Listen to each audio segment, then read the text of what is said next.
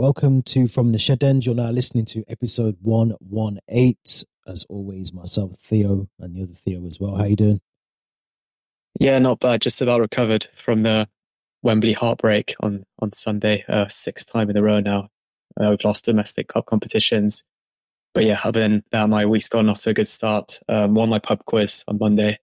Result. We won a £50 bar tab to use up next Monday, which is going to be nice after our five-a-side footy.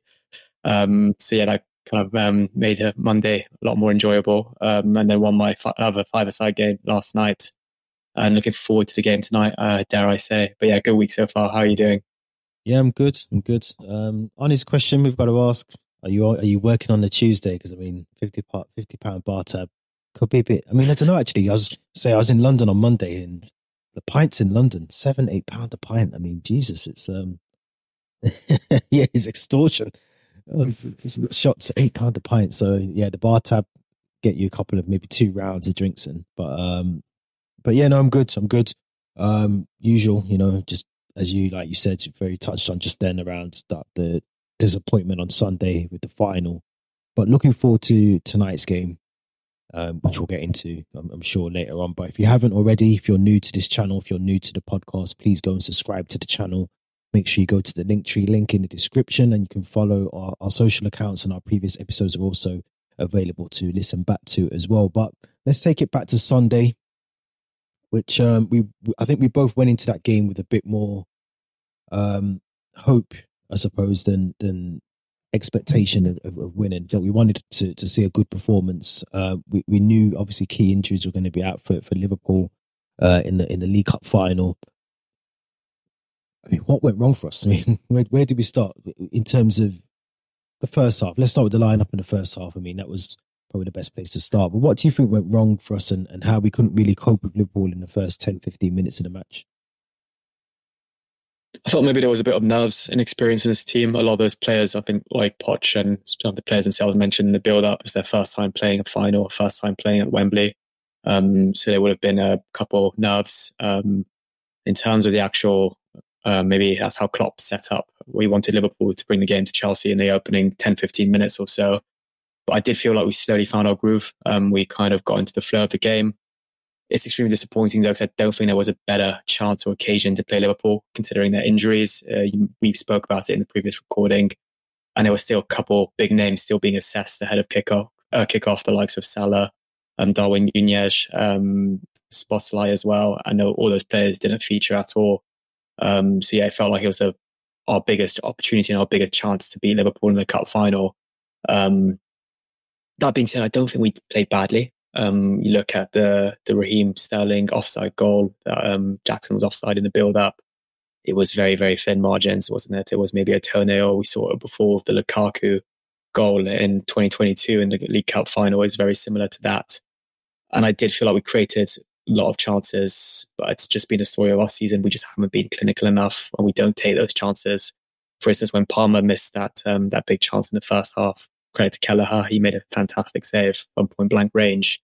I thought to myself, okay, we've missed this chance, but if we can create those type of chances, get in those type of spaces, the goal's going to come. It's only a matter of time. But then 90 minutes, no goal. 120 minutes, no goal. And then 118th minute, I think it was, Van Dijk pops up and scores for Liverpool. So yeah, really frustrating afternoon. And I think what frustrates me even more is the fact we played well. We probably deserved something from that game, but once again, we didn't get it. Yeah, I mean, I was definitely, I'm still 50-50. I feel like we had spells where we played really well, and there were times we were just opened up, we were too exposed. It was too easy for Liverpool to get the ball from, front to back. It was just easy for them. They were able to get through our defensive line so calmly, and that worried me, especially at the start of the game. It was just too easy. And I think maybe nerves was a massive factor. Like you said, this is the first time a lot of our players were playing in a final. So, I remember looking at Levi Colwell the first sort of 10-15 minutes, and it was just, again, maybe nerves was playing a massive part. Dizazi as well. I thought Malo Gusto, again, there's a couple of times when the ball was switched over to him and the ball would go out for a throw, and it was just a missed touch of the ball. And just things like that. I mean, he grew into the game. I thought, eventually Malo Gusto had a really good game, but it's just those little things that they have to go your way on the day. You have to be able to be cool and calm, composed going into the game. Like you said, we had very good chances, very, very good chances to score in that game. Cole Palmer, Jackson had a good chance. Sterling had a goal ruled offside. We did everything we could, I think, but score in the game. So, the positives are there to take, but you hit the nail on the head. This is probably the best and only time you can play Liverpool, and you go into that game, especially when the lineups were announced. And I'm pretty sure I'm not the only one, but when you go into a game and you look at the two benches and you see that we had like Madueke, Mudryk on the bench, Christopher Nkunku was on the bench, and you look at Liverpool's bench and you think, they haven't played a final either. Some of these haven't played a Premier League game, where they only made their debut the week before against Luton. So you should have been able to go into that game with the confidence of, yes, we don't win 90 minutes, but see the game out in extra time, at least get to penalties, at least. And there was an opportunity in the first half, in the 90 minutes, sorry, where obviously Van Dijk's goal was ruled out. I think it was Endo who was obstructing Levi Colwill, who Endo was in an offside position at the time when the ball was being delivered in. But there were signs there that the threat was going to come from Van Dijk or one of those set plays. We were mismatched in defence, I thought, in terms of our marking. I think Ben Chilwell, was trying to mark Van Dijk at one point. Do you think that was just down to what we'd probably trained during the game, during the week before the game? Or did it go wrong on the day? Because it was a very mismatch. Konaté, Van Dijk, two big centre-backs, and we've got probably the smallest players on our team trying to mark them. Yeah, I mean, going back to what you said before, I feel like there were some players that just didn't look comfortable. I think Disasi being one of them, slipping a lot, giving the ball away. You mentioned Gusto, his first touch, letting it go out for a throw-in. But credit to him, like you said, he really grew into the game. And I thought his the way he regained possession at times and he was almost on the ground and managed to get a foot in to get the ball back. He did really well. Enzo, another one. I felt like he struggled a bit, misplacing a lot of passes. And in regards to what you said about maybe being able to counter what Liverpool did and have that big aerial threat from Van Dijk and Konaté, I think the fact that first Van Dijk goal was ruled out for an offside, I'm still struggling to see how it was offside, if I'm completely honest. I think we were all a bit confused in the stadium when it went to VAR, because it's quite rare to score a header from I think it was a corner or a free kick and be offside, especially when he kind of ghosted in from the back of the penalty box. But we've got to just do better. I think that's something we should have done in training, in the build up to the game. But like you said, Chilwell trying to mark Van Dijk, and I think it was Mudryk for the actual goal itself. He just didn't look like he knew what he was doing. And I think the last play you'd expect to be on Van Dijk is a player like Mudryk, given his height and his build. But yeah, it was poor. I think alarm bell should have been ringing for the first goal. And I think given the amount of breaks we've had at halftime and then at full time, and then the break in between the two halves of extra time, that should have given Pochettino and his team enough opportunities to kind of talk about that, find ways to deal with it, but we didn't. So yeah, that's just something maybe that really cost us on Sunday. Yeah. It was just, I mean, we're going to get on to aftermath of the game, but I wanted to talk about Petrovic, who, for me, both goalkeepers, but more so Petrovic from our perspective, had blinders. They played really well. Petrovic really kept us in the game. When you think about some of the saves he pulled off, especially early on in the first half, and then there were spells even in extra time and in the second half of the game. Just a very controlled and calmed performance from him, which I think we needed at the back, especially early on with those mistakes that we've just highlighted from the defence. But Petrovic played really well. Unlucky for him. He seems like he's kind of trying to cement himself as the number one for Chelsea going forward. And he's probably got a very good shout and a very good case to keep his place now, especially for tonight. Yeah, definitely. What I really enjoyed with my seat, I thought going into the game, I'd be sat in the low, upper section. By the time I was in the lower section, right behind the goal, actually. Almost in like the central position, right behind the goal. So I got a really good view of kind of how Petrovic was with dealing with shots, how he was getting to ground early, how he was talking to his defence. And I think someone who plays goalkeeper in five-a-side, it was actually really interesting to see And like you said, a lot of the other players maybe were nervous before the game, but he didn't look nervous at all.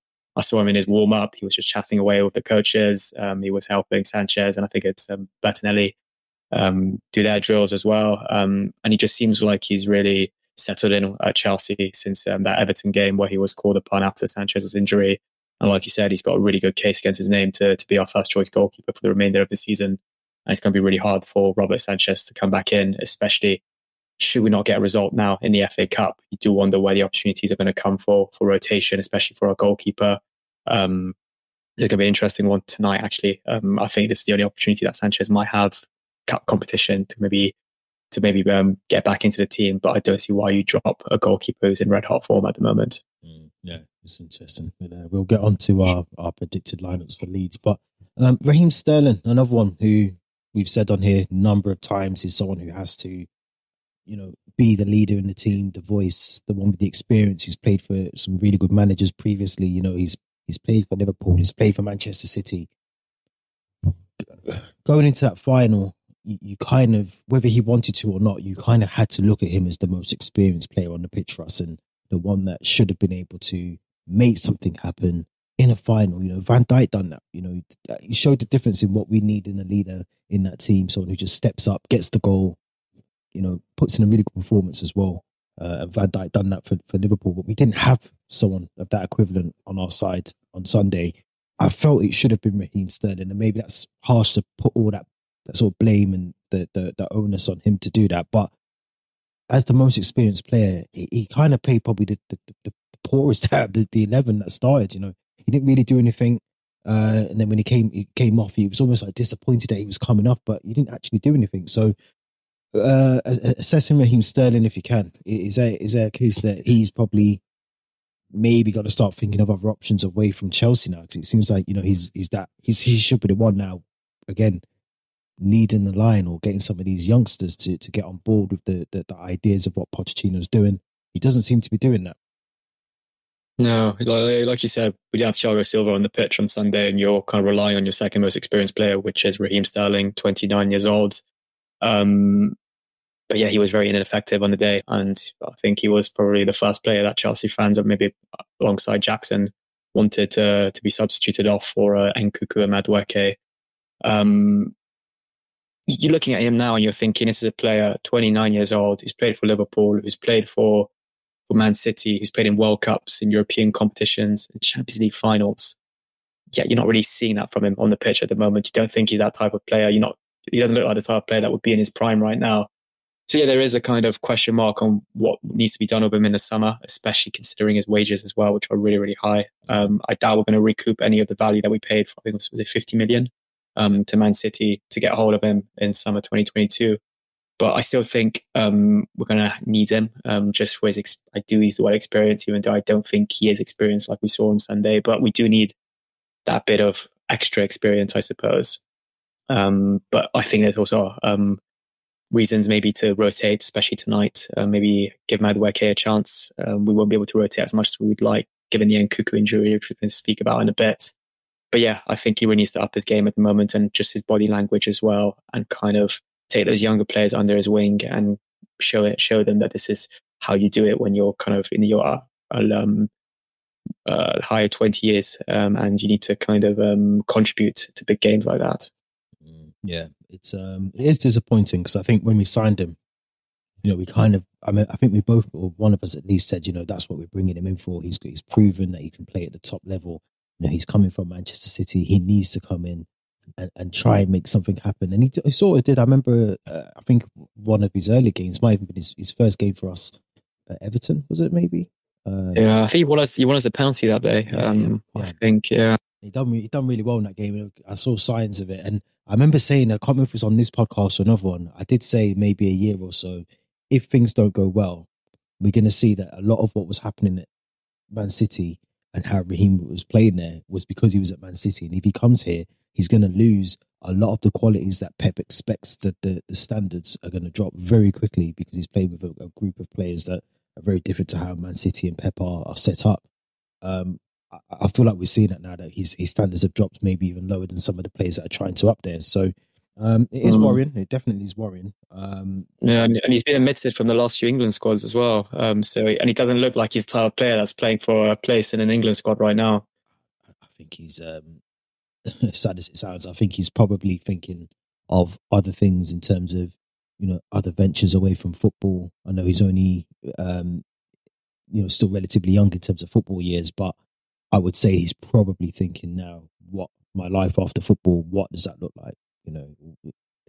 I still get the feeling that was one of the reasons what prized him to come to Chelsea was the fact obviously he's back in London, he's back around a lot of his family members and all the rest of it. So, maybe that was the deciding factor as to why he came to Chelsea, because you can't be for the football, because the project that he's bought into, we don't even know what it is. So I'm pretty sure he doesn't know what it is either. I want to talk about, before we talk about Nkunku and his injury, obviously the big thing around the blue £1 billion bottle jobs, which is the thing that Gary Neville has now unfortunately made stick with Chelsea, which is going to stick until we either win the Champions League, the Premier League, or something of some substance. But I think it's really harsh. I think it's really critical. I think there's a couple of points to pick out from, because I could see. I mean, obviously, I've watched it back again already. I've depressed myself on the train on Monday, heading home from London.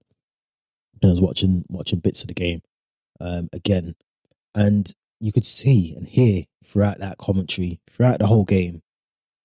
It was already one-sided. I said that to you before even Sunday, but you could hear how the money of the factor, the money that's been spent, kept being brought up, and the fact that they had kids, which, let's be honest, they're not kids. This whole thing of Liverpool played their kids is ridiculous. They're all grown men, and if I was one of those kids that was on the bench, to dub them kids, one of those 20-year-olds or 19-year-olds on the bench for Liverpool, and someone was dubbing me a kid, to me it's almost an insult, because you're not a kid at 20. You're 21. You can work, you can vote, you can do all these things. You're an adult.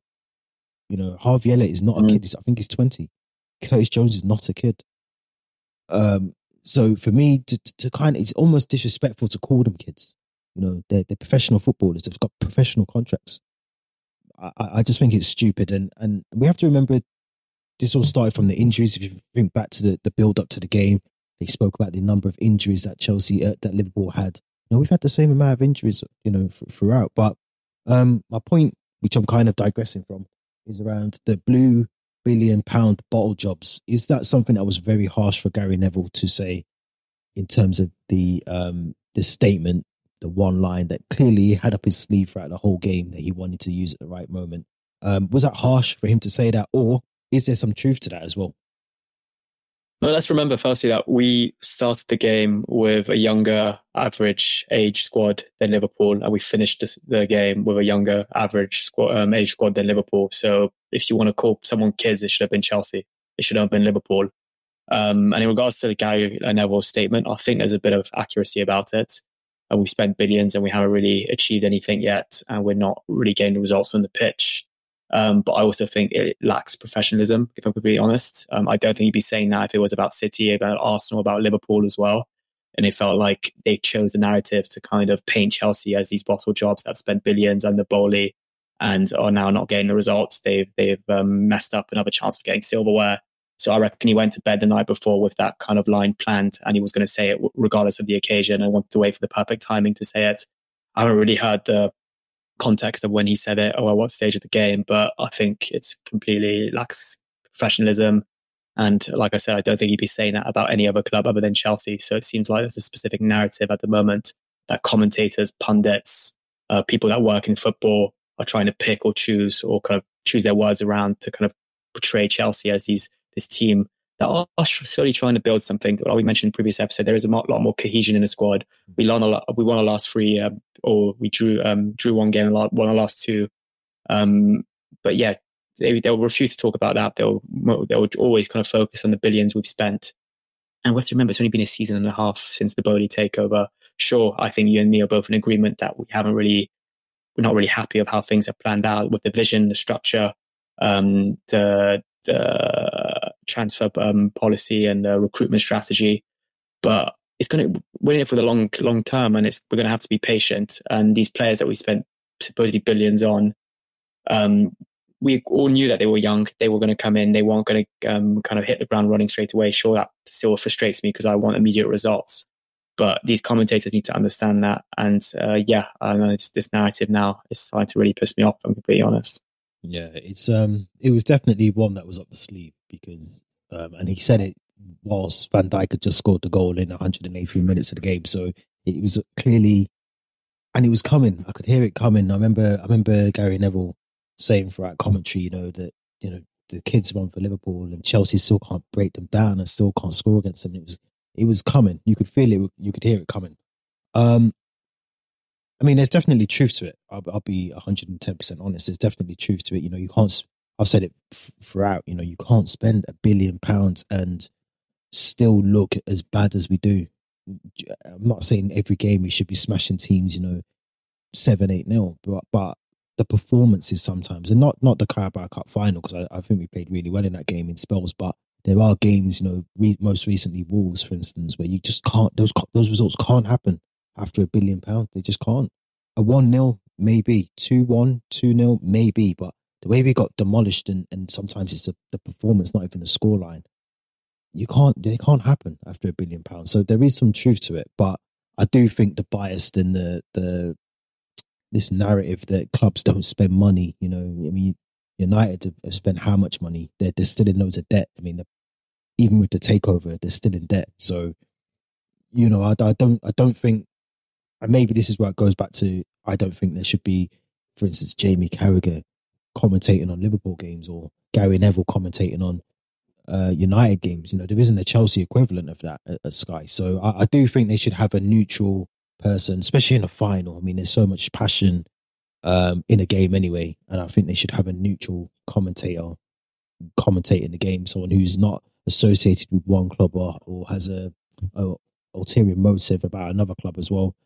Just have someone neutral, have someone fresh as well. I think sometimes I'm sick of hearing the same voices. So yeah, I mean, Steve McManaman, another ones. Yeah, I mean, they shouldn't. Really does my head in. Be on there. They shouldn't be on there. They need to go out and find a new lease of commentators and before we end up in the same routine where we had certain pundits that we wanted to get rid of, or we weren't, they needed to move on, and they did eventually. But we're going to end up in the same route of having these sort of same chain of dinosaurs.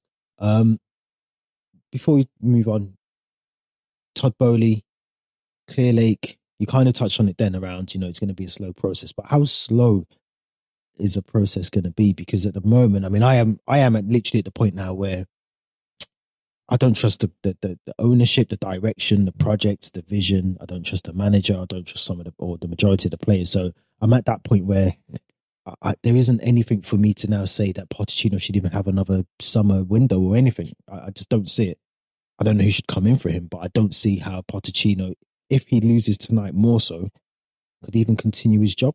I don't.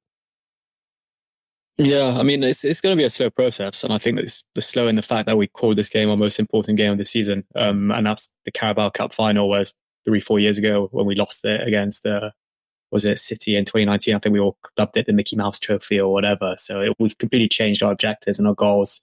We've gone from competing in the Champions League to winning the Super Cup and the Club World Cup to now praying that we can win a Carabao Cup. And then now we're talking about salvaging something from our season in an FA Cup fifth round game against Leeds. So our objectives and our goals have completely changed, and it is going to be a slow process. I think next season is going to be same. We're going to have to hope that we're going to do something in the cup competitions, because right now, given the kind of gap there is in quality between us and the likes of City, Liverpool, Arsenal, I'd even put Villa in there. I'd put Wolves, given how well they're playing at the moment as well. So yeah, it's a slow process, but like you said, do you give Pochettino another window?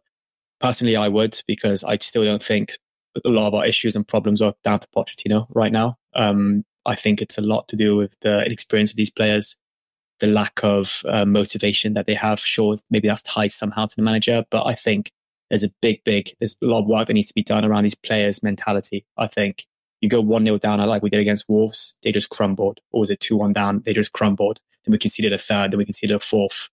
And that needs to change. And I'm almost certain that Liverpool scored early in that game against Wembley, we would have crumbled.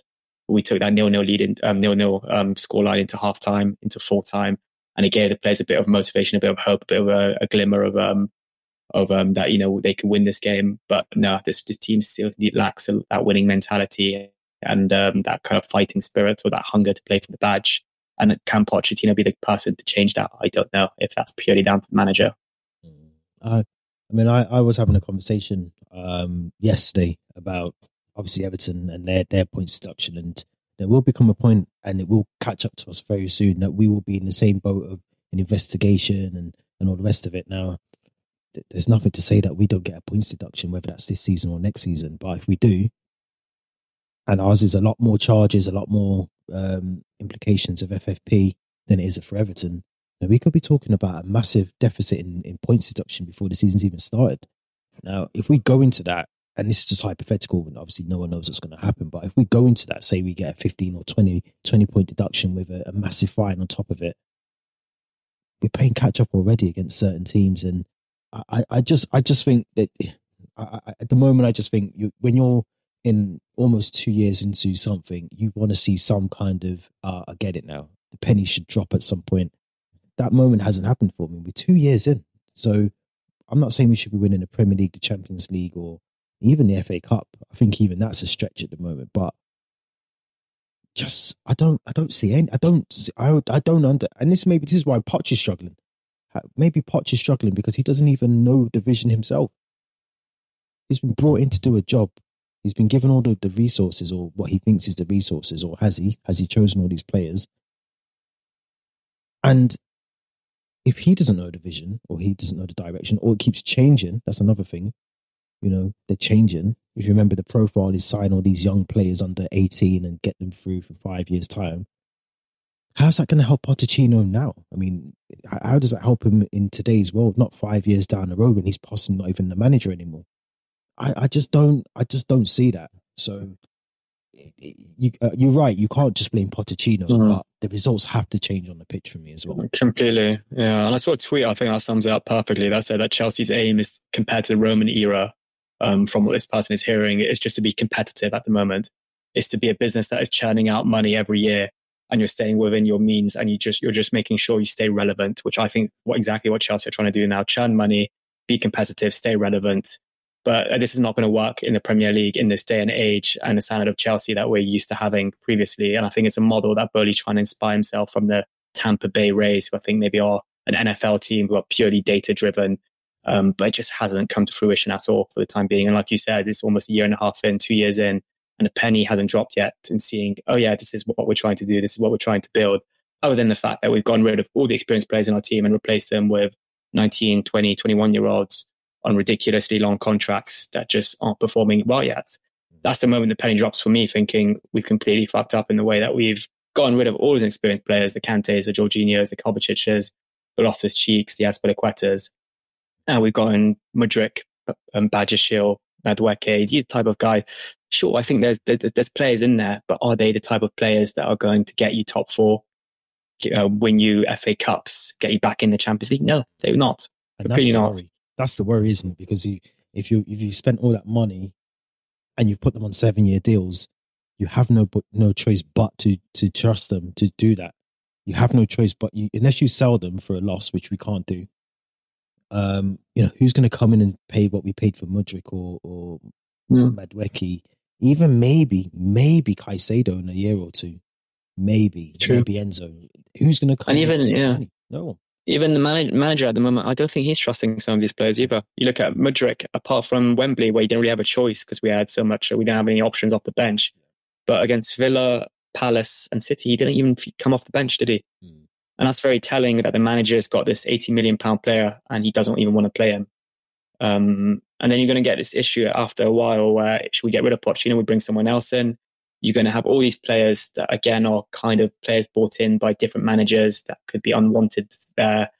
And then we're not going to be able to get rid of them because, like you said, they're on these crazy contracts and their values just skyrocketed. So yeah, it's a big fuck up on terms of Bowley's behalf. But as long as he's churning in money and Chelsea are remaining competitive and relevant, I don't think he minds. The money comes in, but the results don't. Seems to be the way forward for Todd Bowley and co. Christopher Nkunku, who played from the 67th minute, I think he came on Sunday, has now had a fresh injury, which has been confirmed by Maurizio Pochettino at the press conference yesterday. He's expected to be out for 3 to 4 weeks. It's not even funny, but another injury. He can't catch a break at the moment, Nkunku. What happens now for Nkunku? Is this just we write off the season for him? We put away the blue balloon. I don't think we're going to see that this season now. Do we just give him a fresh whole sort of rehabilitation? Might see him roll out at, back end of the season, maybe give him the last 2 games of the season to get some fitness in, and then give him a full preseason and hope that he can stay injury free next season. Yeah, it's frustrating. So I remember back in November, we kept saying things aren't going well at the moment, but we've got Nkunku coming back to look forward to. And there was that December period where he got us the goal against Wolves. Sure, it was just a consolation goal, but we thought, all right, he's here. He means business. But yeah, we can't rely on him now. And the warning signs were there. His injury record back at Leipzig was atrocious, if I'm honest. I've got it up here, actually. So going back to 2018, 2019, when he was back at Paris, he had a groin injury, which kept him out for 13 days. In 2021, he had an ankle problem, 32 days whilst at Leipzig. Same season, back problem, out for 7 days. Second season at Leipzig, out with coronavirus, 7 days. Wrist injury, 3 days. A torn lateral knee ligament in 2022, 83 days whilst at Leipzig. Fitness issues that kept him out for 10 days. A torn muscle fiber, 39 days. And then whilst at Chelsea, his longest injury of all, which kept him out for 109 days, which was a knee injury. Then out for 42 days because of fitness. And then hip injury, which I think was January time, 23 days. And now this unknown injury that's popped up, which seems to be 3 to 4 weeks is what we're hearing about now. So we should have known before we signed him that this guy is going to be one of those players, put him in the same bracket as a Reece James, a Kante, who will play max maybe half the games during the season. And can you rely on a player that can only play half the games during the season? No. And I think the difference with Reece James and even, well, more so N'Golo Kante, you'd probably take a 50% N'Golo Kante over some of the players that we had. Even now, you still throw him into a team because he can still maybe do a job, but we haven't even seen that with Nkunku. We don't even know. I think he's made 10 appearances for the club, majority of them off the bench as well. We haven't really seen what he can do, what his best attributes, where does he fit into this team? We don't even know that yet. And we're what is it? Nearly the 1st of March in a couple of days. So, I mean, that's just it's a concern. It's a massive concern that he almost can't play back to back. It's almost a Reece James effect. Medical staff, maybe the rehabilitation program. I don't know what it is, but something doesn't seem to be working well, and it hasn't for years. It isn't just like a new thing that since Maurizio Pochettino's come in. We've been talking about this for how long now, since we started the podcast, about injuries and the constant injuries that we've had. So it seems to be something that just at Cobham doesn't go well, whether it's cursed or just shit in terms of how we bring our players back from injuries. But something has to change because, we are heavily reliant on someone like Nkunku to help get goals in this squad. We have to. Yeah, but it never used to be like this. I feel like prior to maybe 2019, 2020, I just can't remember us having this many injuries. So I don't know is it because these players just spend too much time in the gym, carrying weights, doing squats? But it seems like their bodies now are very, very fragile compared to players back in the day who arguably wouldn't look after their fitness as much and their diets. And so it seems quite telling that, and it's not just Chelsea, I think there's other clubs as well that have struggled a lot with injuries. But Chelsea, well, Arsenal, Liverpool, Jesus, John Stones at City, who's out of majority of the time. You look at Liverpool at the moment. You just wonder if we spoke back in 2020, 2021, where they were playing catch up on so many games and cup competitions, and whether that kind of the Euros that same summer where the players would struggle with fitness. But with the depth that these teams have now, they should be able to cope with it. So I think these players need to be extra careful with their recovery periods. I know that my mate sees Mudryk every single day in the gym in Imperial Wharf, and he's squatting. Yeah, he's squatting, carrying weights, doing all kind of things, and he's on his own in there. So I doubt he's doing that specifically on a Chelsea Football Club tailored program. It seems purely for him, for his Instagram, for his own kind of what he wants to, the muscles he wants to build. So yeah, these players need to be extra careful. He needs a football. He needs it.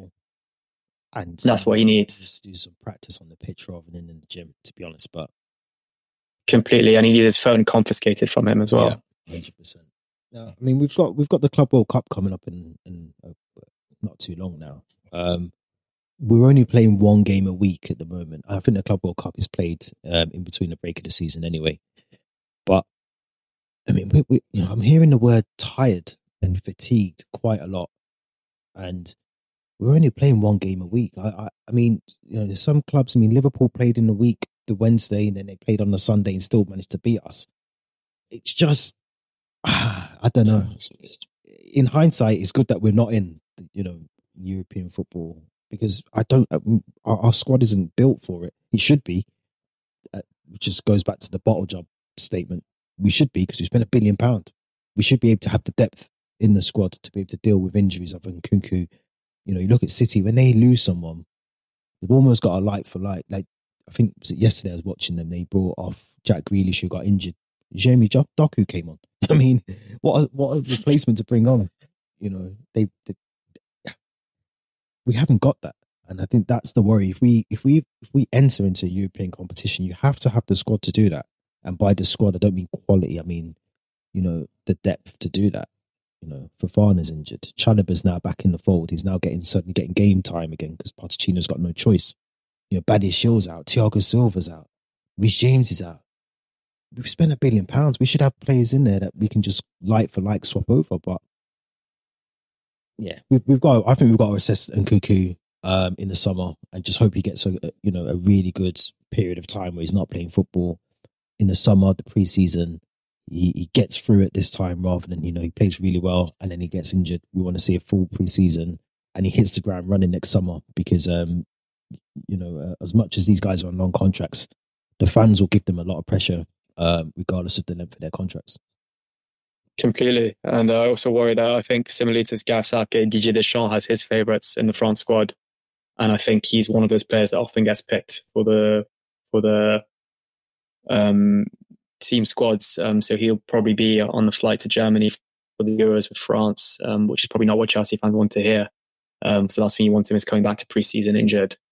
But yeah, he needs to have a long kind of summer break, rest, and you've got to just hope that this 3 to 4 week mystery injury, because we still don't know what part of his body has been affected, whether it came in the game against Liverpool, if it was just a fluky accident at home or on the training pitch at Cobham. But yeah, you've got to hope that's nothing too serious and it's not maybe the recurring near injury that he had before Christmas. And he's able to somehow contribute in maybe the April-May period. Let's move on. Let's talk about tonight's game. Big game. We don't have big games anymore, do we? It's against Leeds. It's always a big game. We play Leeds. It is a big game. The history is there between the two clubs. If people who may not know this, but there is a lot of history between the two clubs. Leeds are doing very well in the Championship. Let's start with that one there. But this is a game for me that Mauricio Pochettino has to get right. He cannot put out a team, in my opinion, that, yes, you're going to have to make changes. You're going to have to tinker with the squad, but we need a really good, positive, convincing performance against Leeds. There cannot be any excuses about anything after this for me personally. But what's your initial thoughts going into the game? Home, Stamford Bridge, 7:30 kickoff. It's almost ready for us to go and get that horrible Sunday defeat out of our system. Yeah, this game could go one of two ways. It could go that the players want to respond after Sunday's heartbreak and disappointment, and they want to amend things with the fans. And they show that on the pitch, and we hit the ground running, and we get a couple goals, and we comfortably beat Leeds, who, like you said, are a bit of a fierce rival of us, given what happened. I think it was in the 1970 FA Cup final and the replay that happened afterwards. Or it could go another way, which is these players just now are demotivated. They're emotionally and physically drained after the Sunday. And I think that's a likely option, given how inexperienced and young they are. And they just crumble under the pressure, and Leeds get a shock result, and they go through. I really hope it's the fast one, and these players show a bit of fight and hunger and respond and do please the fans. Because you have to remember we played very well in spells against Sunday, and we need to kind of work on what we did really well and continue to do that and build on that. And like you also said, Leeds are actually doing pretty well. They're second in the Championship, I think 6 points behind Leicester City in first place. So they're in that automatic promotion place. And it's the type of team that we will be competing against probably next season in the Premier League. So it's going to be not the Championship, the Premier League. We're still going to be in the Premier League. So yeah, it's a big game. I think Pochettino does have to make a couple of changes to the lineup, I believe. I think we'll go talk about our lineups. There's a few players I like to include that maybe haven't featured as much that I think can provide a bit of something tonight. But yeah, a last chance to salvage something from this season. Going to another good cup run, because I think top 4, top 6 even, I think is out of the question now. Yeah. So yeah, big game. Yeah, I don't think I'd even want top 4, top 6 this season now. But no, I agree with everything you said. I think Leeds haven't lost since the 29th of December. I think it was a defeat to West Brom. So they've gone on a really good run. FA Cup as well. I think they played Peterborough and then they played Plymouth, I think, in the last 2 respective rounds. So they've done really well to get where they are. Is it Daniel Farke? Is he still there? Is he still the manager? I think he is, isn't he? So I think, he's obviously come in, he's changed things, he's done what he needed to do. Our old friend Ethan Ampadu, I'm sure, will be there. He's having a really good season from when I've been watching them. Obviously, Somerville, Daniel James is still there at Leeds as well. So they have a good squad and they are a very attacking squad. So, it's not going to be, it was never going to be easy anyway. And I think you're right. Yeah. I think I said maybe to you or maybe to someone else that after Sunday, a lot of these players would have checked out for the season now. They won't be, they know there's nothing on the table to win. They'll probably just see this now as a wind down to the season. Start thinking about Marbella and the Maldives and all the rest of these destinations that they'd like to go in the summer. But look, I mean, we for me personally, I just want to see a good result. I want to see a good performance from the team. I want to be able to see some improvement because yes, we played well against Liverpool on Sunday, but this is a different ball game. This is a team that is doing very well in the league below us, so we shouldn't have the issues that we had even against Liverpool on Sunday. Lineups. Let's go for lineups. Let's go. You just mentioned there, obviously earlier on, you talked about Robert Sanchez and Petrovic, and maybe seeing Sanchez come back into the team. You mentioned, was it Moira? I think you mentioned to me offline as well. Yeah, you might see. Yeah. So what would be from goalkeeper to attack? Who would be your 11 to start? I think it's important to know as well that unlike the previous FA Cup rounds, this game, there won't be a replay. It will go to extra time and penalties should it be a draw after 90 minutes. So maybe the lineup should be tailored for potentially extra time should it be a draw.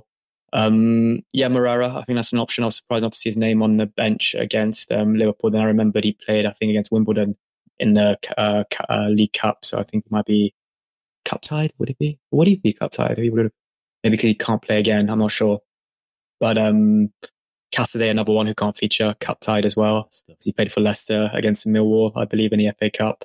But yeah, I think I'd stick with Petrovic. Like I said at the start of the recording, he's in red hot form, and I thought he was fantastic. He made that one save, I believe, from almost point blank range. I think it might have been Gakpo or one of the centre backs. We just tipped it over the post. 2 centre backs. If he's fit, I will go with Silva. If he's fit, I'm not sure if he's fit.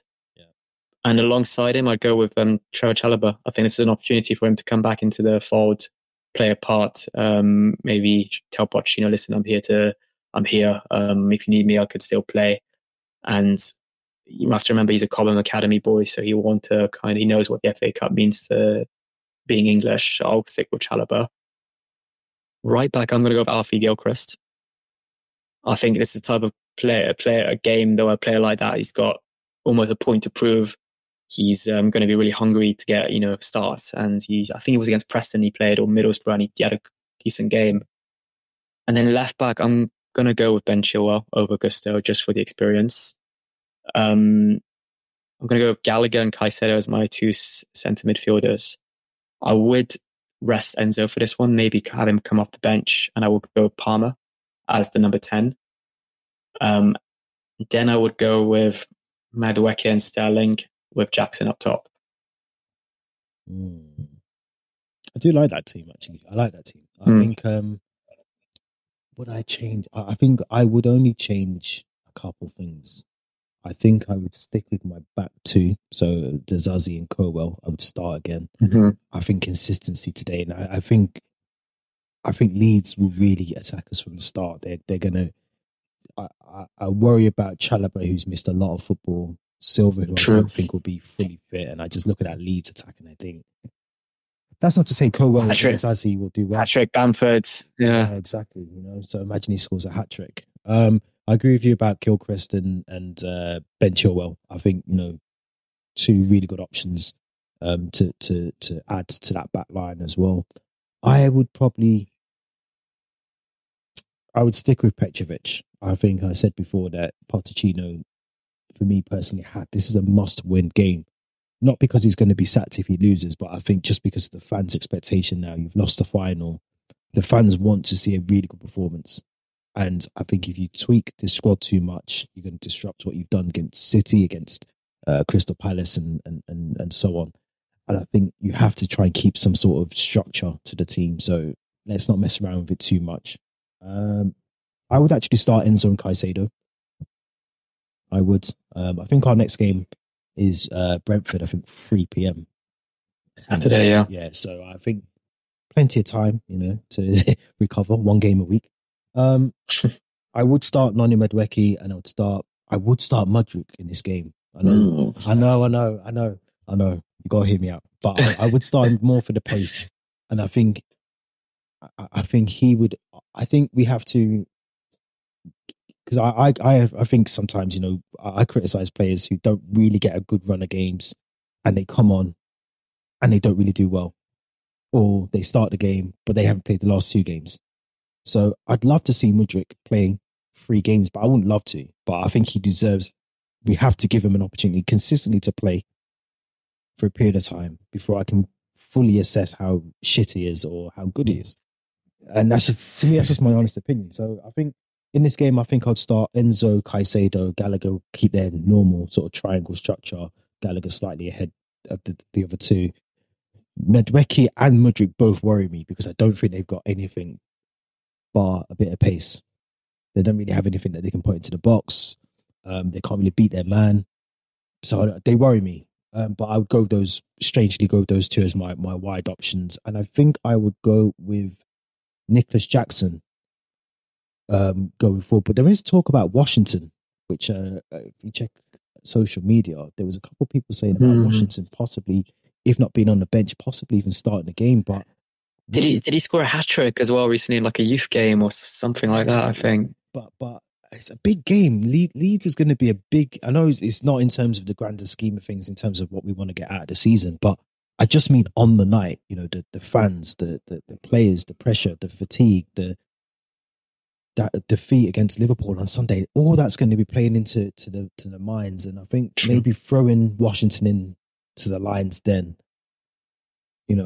where there's an expectation we must win this game, I think is a bit harsh on him. I'd probably bring him on. I think I'd start Jackson, who is your out-and-out striker, and maybe I'd bring Washington, depending on how the game's going. I'd probably bring him on. But we need to... No Cole Palmer? No, I think he needs a rest. I think he looked really tired against Liverpool. I think he looked really, really tired and kind of contradicting myself. But I think he has been one of those players, very much like Conor Gallagher. If I could maybe rest him, I would. Because I think he's someone else. I think he came off because he just looked shattered, actually. I don't know, on Sunday. There was a thing. I think he started like all our games since we signed him. I'm pretty sure, something like that. Almost, yeah. About all the kilometres he's running per game. He's doing too much. And, we just spoke about Nkuku injuries. These things can, enhance the chance of someone else getting injured, just not resting them. So as much as we need to win tonight, I think we need to also try and manage some people's minutes and give them a rest where we can. And I think that's where you put Cole Palmer on the bench for a game like this tonight. But should we lose the game, what would be your... I know your reaction would be, I'm pissed off, but I mean, what would be your... I don't know, your next thing? What next? Because then I think there's some part of the fan base that's kind of clinging on to the fact we are still in the FA Cup. there's a chance of silverware. But if we come out of that, we literally always automatically know that our season is pretty much over. We just go in on Saturday to turn up and watch football for 90 minutes. Literally, it was about literally what I was going to say. It would almost be like how I felt end of last season after we got knocked out by Real Madrid. I was just going to games thinking, all right, I'm just going to go watch Chelsea. But I was actually going there thinking, like, 3 points, we're going to get into top 4. We're going to go on a good cup run. We're into the quarterfinals to semi-finals. There's Wembley to look forward to next week. So yeah, if we lose tonight, I just feel like our season is basically over. Let's be honest. There's literally nothing. I mean, sure, there's still football to play for. There's still a slight chance of us creeping into a European spot, but realistically, our season will be over. So yeah, I think that's something to talk about in the next recording, depending on how the result goes. Yeah, I wouldn't want to be at Stamford Bridge if we leave tonight, because I think it won't be good. It won't be good at all. No. You just mentioned it then around the league. I think some results, actually, bearing in mind we didn't play in the league last weekend, but some results went in our favour. Yeah, I mean, we're only 4 points off 7. So, I think some teams done us a favour, but we've got to take one game at a time. I think tonight is obviously Leeds. It's a game that we should be winning. We should be beating Leeds, in my opinion, albeit, they've got a really good squad on a really great form. They've got a good manager that's doing well with them in the Championship. We times that by 10 with Pochettino and the squad that we do have available to us. So, score predictions. Where do we start? Where do we go?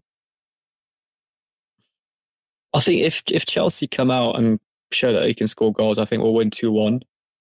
If we struggle, if players look a bit tired, I say tired, I mean it more like mentally tired and they're drained from Sunday, then I think it will be 2-2 or 1-1 and go to extra time. And then anything can happen. But I'll stick with my first prediction of 2-1 Chelsea.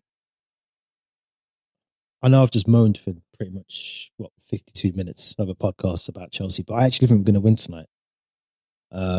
And maybe that's because I want us to, but I think we will. I'm thinking back to that Villa game, and I don't know why, but there's just sometimes we can flick a switch and we just play well. And I look back to that Villa game, and that took me by surprise, to be honest. And I think tonight will be the same, but for the right reasons, because I think we should be doing that. We should be beating them. So I'm going to go 3-0. I'm going to go 3-0 Chelsea. I think we will play really well.